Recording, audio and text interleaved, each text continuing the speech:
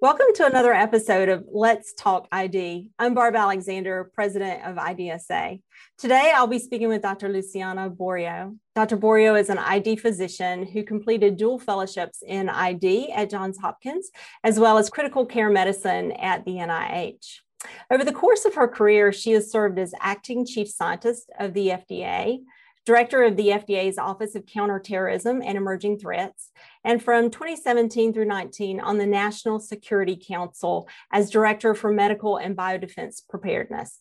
This past November, Dr. Borio was appointed by President Biden to serve as one of his 13 members on his Transition COVID-19 Advisory Board. So I'm delighted that she's able to take a few minutes to provide her insight for us regarding the national response to the pandemic, as well as the public health preparedness moving forward. Before talking with Dr. Borio, let me just take a few minutes to give you a brief update regarding IDSA activities. First, I would just say that IDSA continues our close collaborative relationship with the CDC. Actually, the board of directors meets with the CDC every other week, and the purpose of these meetings is really twofold. The first is to make sure that IDSA is on target with the support that we're providing CDC, but also that IDSA is able to translate any issues that are arising from the front lines that we may be hearing about from our members so that CDC can address those issues in real time. In support of our ongoing partnership, we have been awarded a $3.2 million cooperative agreement from CDC. And we're super excited about this. The main purpose of this funding is to make sure that frontline professionals are informed with the latest information regarding COVID. So we look forward to putting those dollars to good use.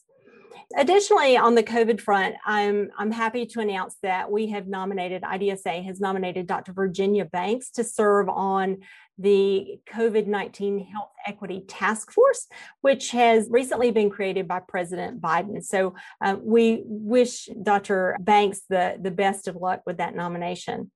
I'll also let you know that on February the 2nd, IDSA hosted a congressional briefing that was attended by over 100 legislative staff.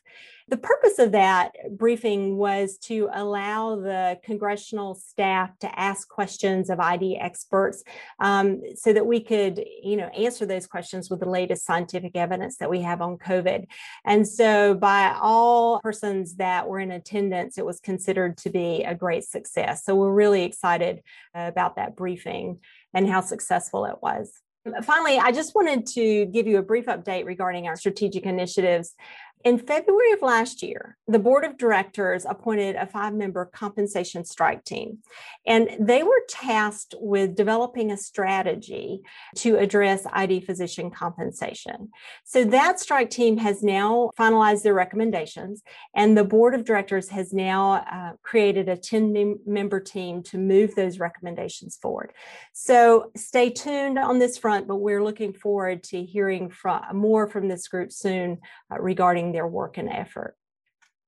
So with that update, let's turn to our featured guest, Dr. Borio. Thank you so much for joining me.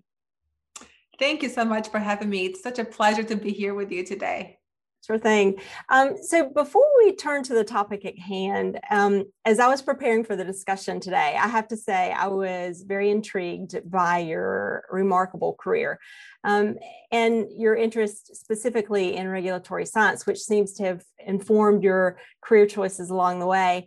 So for everyone listening, and in particularly for trainees who may be on the call, can you just tell us a little bit about your career path and some of the aspects that you've most enjoyed, or any words of advice you might have? I've been very fortunate because I had so many great mentors along the way who were very supportive of my career. Mentors like Henry Mazur of the NIH and John Bartlett at Hopkins. John recently passed away, and he was an incredible inspiration to so many of us and so dedicated to IDSA. But they made it really easy for me to follow my passion because they're so supportive of a career that was not so orthodox at the time. And I also think that it's helpful to have a very supportive family because, as you know, our career path is not just a straight line. It's full of ups and downs, and having that support system is really essential. And with respect to regulatory science, and I fell in love with it, the FDA's mission in a way, while I was working at the Department of Health and Human Services, HHS, shortly after 9/11. At the time, we were trying to develop vaccines for smallpox and anthrax. It's a long time ago. And everybody would be so frustrated with the FDA, but I was really impressed with them in meetings. And I thought these are like the smartest people I ever met in my life. And it occurred to me that there was a huge disconnect between what people think a regulatory agency does, the perception that it exists to impose hurdles, and what they actually do, which is to make sure that we have access to products that actually work. So, but I felt it was really hard to understand the culture and the processes from the outside. And I really wanted to go in to experience it. And every day that I was there, I was, more in love with that mission. It's always interesting to hear other people's experience, and it's definitely interesting to hear about how we end up where we do, right? And in every story, you always hear about mentors who are instrumental to people's careers. So I'm sure you're serving as a role model to many, but remind me to chat with you about maybe volunteering for our mentoring program for trainees during ID Week in the future. I think that you would be great for that program. I would love to do that. Thank you. That's good. Okay, so turning back to the pandemic. Since the beginning of the pandemic, IDSA has been advocating for evidence-based response and for greater national leadership, as well as for more federal resources to just make sure that we have the tools that we need to address the pandemic and to bring it under control. President Biden has repeatedly stated that he's committed to a science-driven response. And I will say that the current strategy seems to reflect many of the recommendations that we're hearing from medical and scientific communities. IDSA met with the Biden-Harris Advisory Board on 2 different occasions to answer questions and offer recommendations. But can you help us understand the role of the Advisory Board? What was the intersection between your work on the Advisory Board and the actual development of the administration strategy? Do you think the Advisory Board really had a significant input into the key elements? I absolutely do. So the board was created to help the incoming administration prepare for addressing the pandemic on day one. And there was a whole team that had been working on policy issues for months, a great, very dedicated team.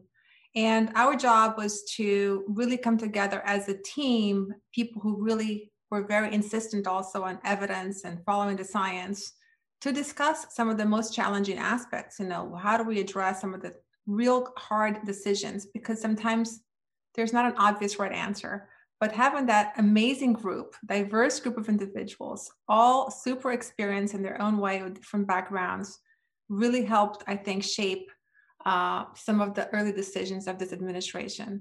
And again, from the beginning, the idea was that we needed to lead with science and data and the understanding that the challenges were, very significant. Actually, I'll say it was very reassuring to see how closely the components of the strategy actually do in fact align with many of the recommendations that we put forward from IDSA. So let's talk for a minute about the administration's vaccine implementation plan. IDSA is actively lobbying Congress to get the funding necessary to support the plan. And hopefully that's going to result in more funding for the states and local health departments to have dollars and the resources they need to distribute and administer the vaccine. But there's a persistent concern about vaccine supply. And we've all heard that the current administration has mentioned using the Defense Production Act to help ramp up vaccine production. Can you tell us a little bit more about what specifically is being done to increase production? And I guess more importantly, what do you think the states can expect in the near future, or how and when we might see an impact on vaccine availability? Now, a few points there. One is that funding is absolutely critical to be able to support this vaccination program, right? The idea of translating vaccines into vaccinations. We hear that a lot. I also think it's important to acknowledge the success of Operation Warp Speed. It wasn't perfect, absolutely not perfect, but I think it did reflect the work of hundreds of people working around the clock civil servants at HHS, at the DoD, Department of Defense, coming together with private industry to make this work.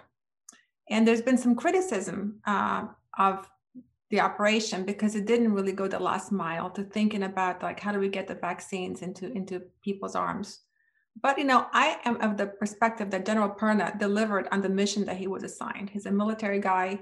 That was the mission, and then he delivered. There were some bad decisions made by political leaders, like defining success as delivering vaccines to the states and then not supporting the states to go then the last mile.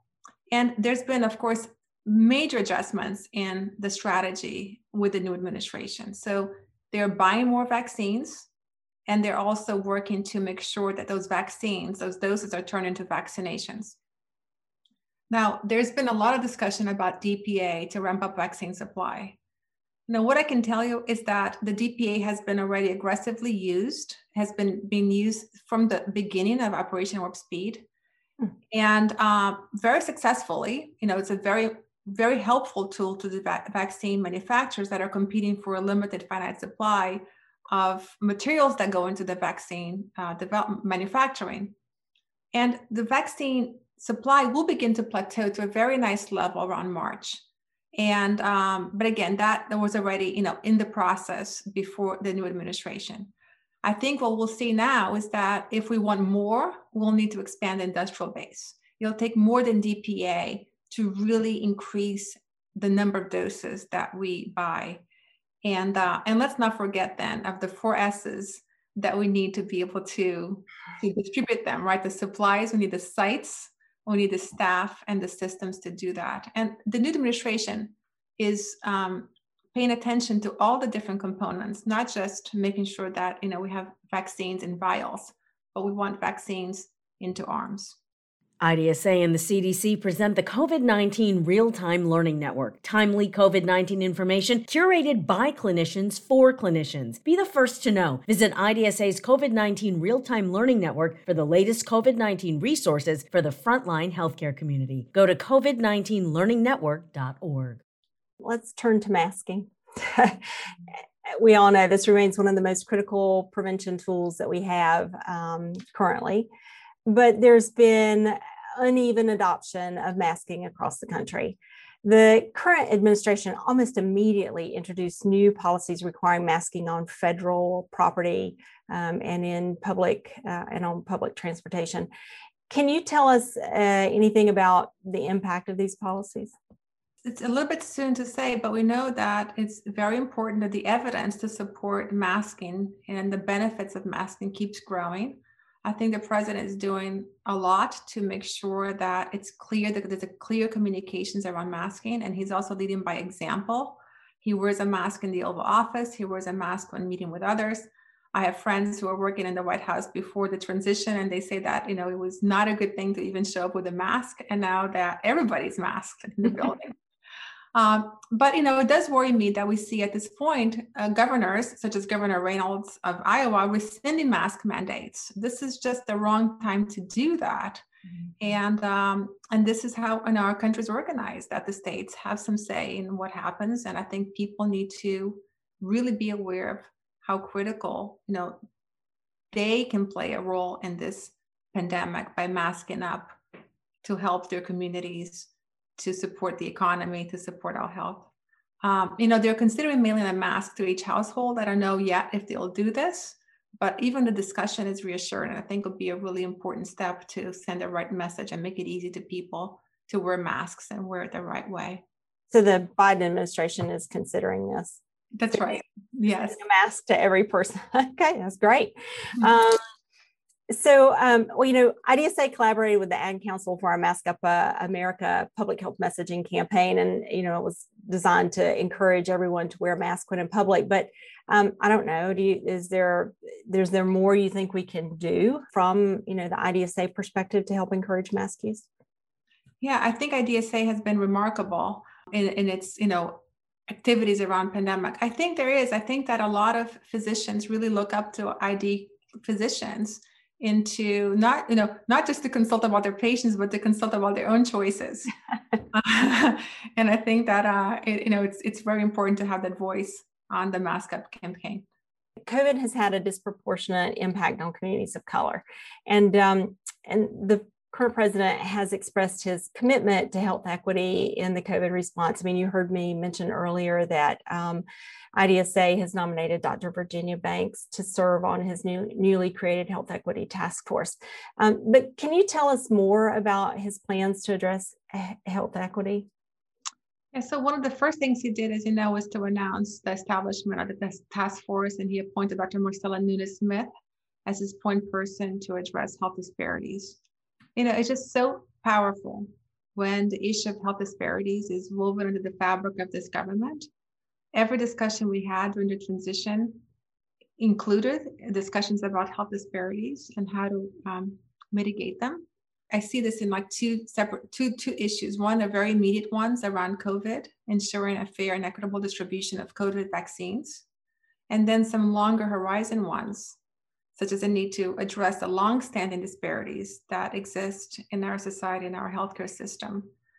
So I think they have their work cut out for them. I don't have so much visibility on what the longer term plans are for the more systemic issues.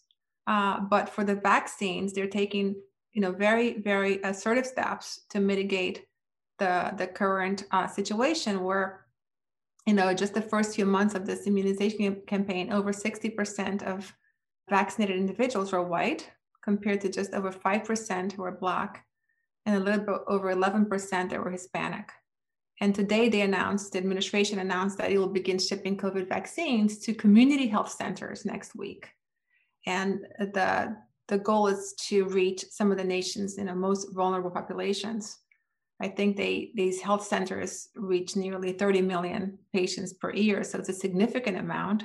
And they have facilities that do serve these underserved populations and can be really central to the vaccine campaign. Now, we have to just also, one thing that we learned from this pandemic is that there's not a single magic bullet or step, that it has to be a holistic program. So continue to work on information and to counter misinformation, and importantly, to improve access, just not by providing vaccines, but making it easy for people to be able to access vaccines. They're talking about sick leave, and there's a whole wraparound services that exist to be able to enable people to make the right choices for themselves and their families. That's critical, right? Helping to improve access and make access easy. In your prior roles at the FDA, I know, or I heard you mention before, that you pulled on your experiences during the H1N1 pandemic to change the approach that was used to generate evidence-based information and the subsequent Ebola and then Zika outbreaks. How have these cumulative experiences informed the current thinking within the FDA regarding the best regulatory approaches for getting new therapies and vaccines into the public during public health emergencies? Yeah, it's really hard to say. I do think that the Office of Vaccines did it very well. And I think we are now we have the fruits of that work. When I was there, I was the point person, and I would regularly convene the physician scientists, the lawyers, to really work through the best approach. The goal was to how do we streamline development? How do we expedite access, but also maintain confidence in the product? How can we be transparent about the uncertainties, the data gaps? And importantly, we did everything we could to make sure that our decisions would not undermine the acquisition of definitive evidence. It was a really important idea that, our actions today not only could delay the systematic generation of definitive evidence, which we need, and this is the best time to actually get that evidence very quickly, is during the public health emergency. It takes work because it takes the conduct of clinical trials. But I found a partner in the NIH. They were very eager to be able to conduct these clinical trials. And you may remember that, for Ebola, a lot of people thought that it was not possible or feasible to conduct trials in West Africa. And that's what the US did. The US led the way. So I think we have to, there will be a lot of lessons learned after this one is over to figure out how we can do that going forward, because we didn't, as a country, we didn't set the best practice, didn't follow the best practices that we had set in prior epidemics. in response to the understandable desire to get the therapies into patients more quickly, we've seen the FDA grant emergency use authorizations to some COVID therapeutics without really having sufficient data to inform their use. And that ultimately leaves the clinicians in a pickle, right? I mean, it's such a challenging situation. We don't know if and when to use certain products or certain drugs. In contrast, the FDA issued a very set of clear benchmarks through a guidance document for vaccines that the vaccines would need to meet in order to receive authorization.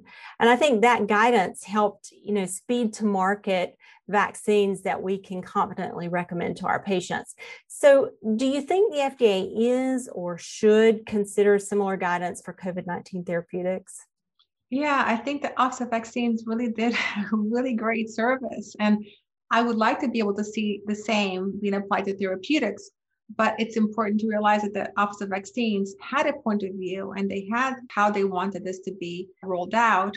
It's great to have guidance, but I think there needs to be a conversation within FDA about what is the intended goal for these therapeutics. Is the goal to meet the statutory standard for the EUA, which is a very low standard and designed to give FDA a lot of flexibility in decision making, or is so the standard be, the statutory standard, but also some policy decisions that overlay on that to make sure that the decisions do not impede, again, the generation of evidence that is what, we as clinicians and patients really want us to have to be able to provide quality care. I mean, 50% of hospitalized patients in America received hydroxychloroquine. More than 150,000 individuals received convalescent plasma, based on observational data.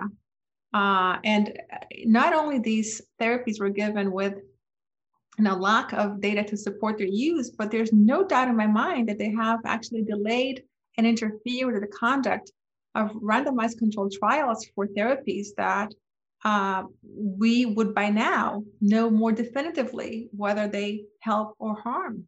So I hope we don't repeat these mistakes going forward. You've mentioned clinical trials and the clinical trial infrastructure. I think, this is another major issue, right, for this and future public health emergencies. So clearly we've had trouble enrolling in the therapeutic trials, particularly in the outpatient setting. And most of the clinical trials, I would venture to say, have only been offered at the large academic centers. We also know it's critically important to include populations that are disproportionately impacted, but those populations may also be persons who, for valid reasons, may be wary of research.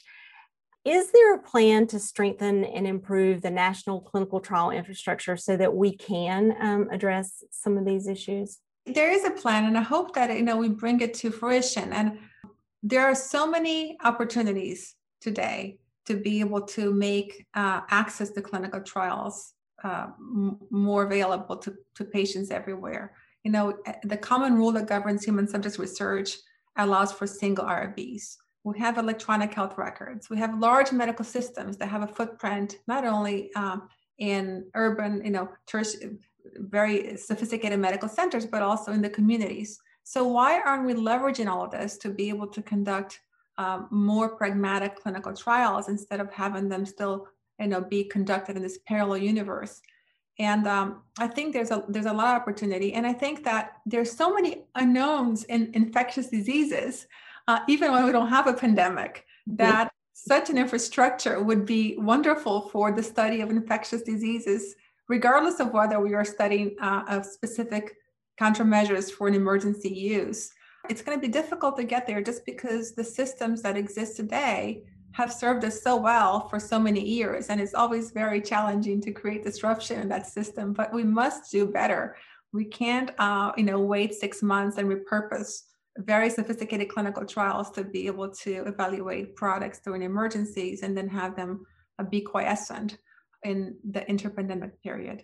When I insist on this idea of conducting randomized controlled trials and that the EUA is not really the way to do this, doesn't serve our patients well, it does weigh heavily on me. And I know that it's not that easy to conduct these randomized controlled trials. And I hear from clinicians everywhere that if that was made a little easier, the idea of giving things off label or without evidence wouldn't be so attractive. Right. I think that you hit on something that's really important to recognize, that it's not just bringing in a study into a site, it's having the infrastructure within a site to be able to run a clinical trial. That's also critically important. We're very encouraged that the administration seems to not only be focusing on responding to the current pandemic, but maybe also starting to take steps or think about preparing for the next one. So hopefully we can finally meaningfully get some traction in this area. I did listen to your TED Talk, which was on this topic, and that you actually recorded pre-pandemic, right? So several years pre-pandemic, but which in that talk, you eerily described the current situation that we find ourselves in. I mean, I was just amazed at, how closely you hit the nail on the head with your description.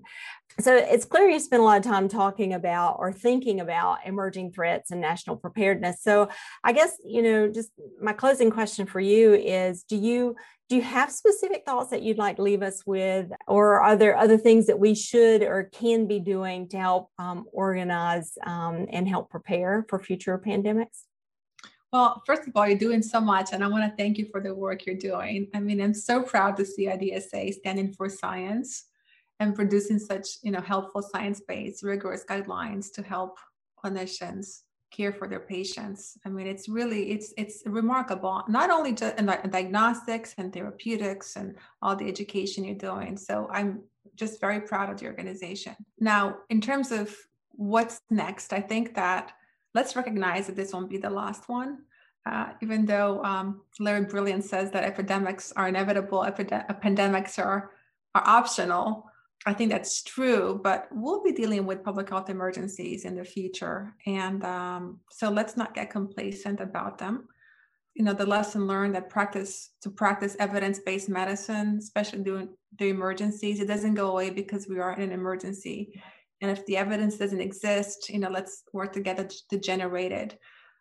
The best care is compassionate care. It's evidence-based care. It's meticulous and detailed care. And it doesn't always involve repurposing a drug that can put our patients at risk. I really think that ID physicians are such role models for medicine. And with the way we approach, our patients, we have been advocates for our patients for so long. And what I said, I meant that consults are not just for the patient care. A lot of clinicians seek out ID input for their own decisions. So let's be the role model that we want to see, because they will look to see if we are being vaccinated and what decisions we're making with respect to wearing a mask and adhering to social distancing. We set a very important role for other clinicians. Thank you so much for joining me today. It's been a pleasure speaking with you, getting to know you. I look forward to working with you in the future. I hope. It seems like we've got so much still to do, but hopefully, this experience will encourage our national leaders to take the necessary steps to strengthen the public health response and infrastructure moving forward. So again, thank you for your insight. And thank you all for joining us today. It's my pleasure. Thank you.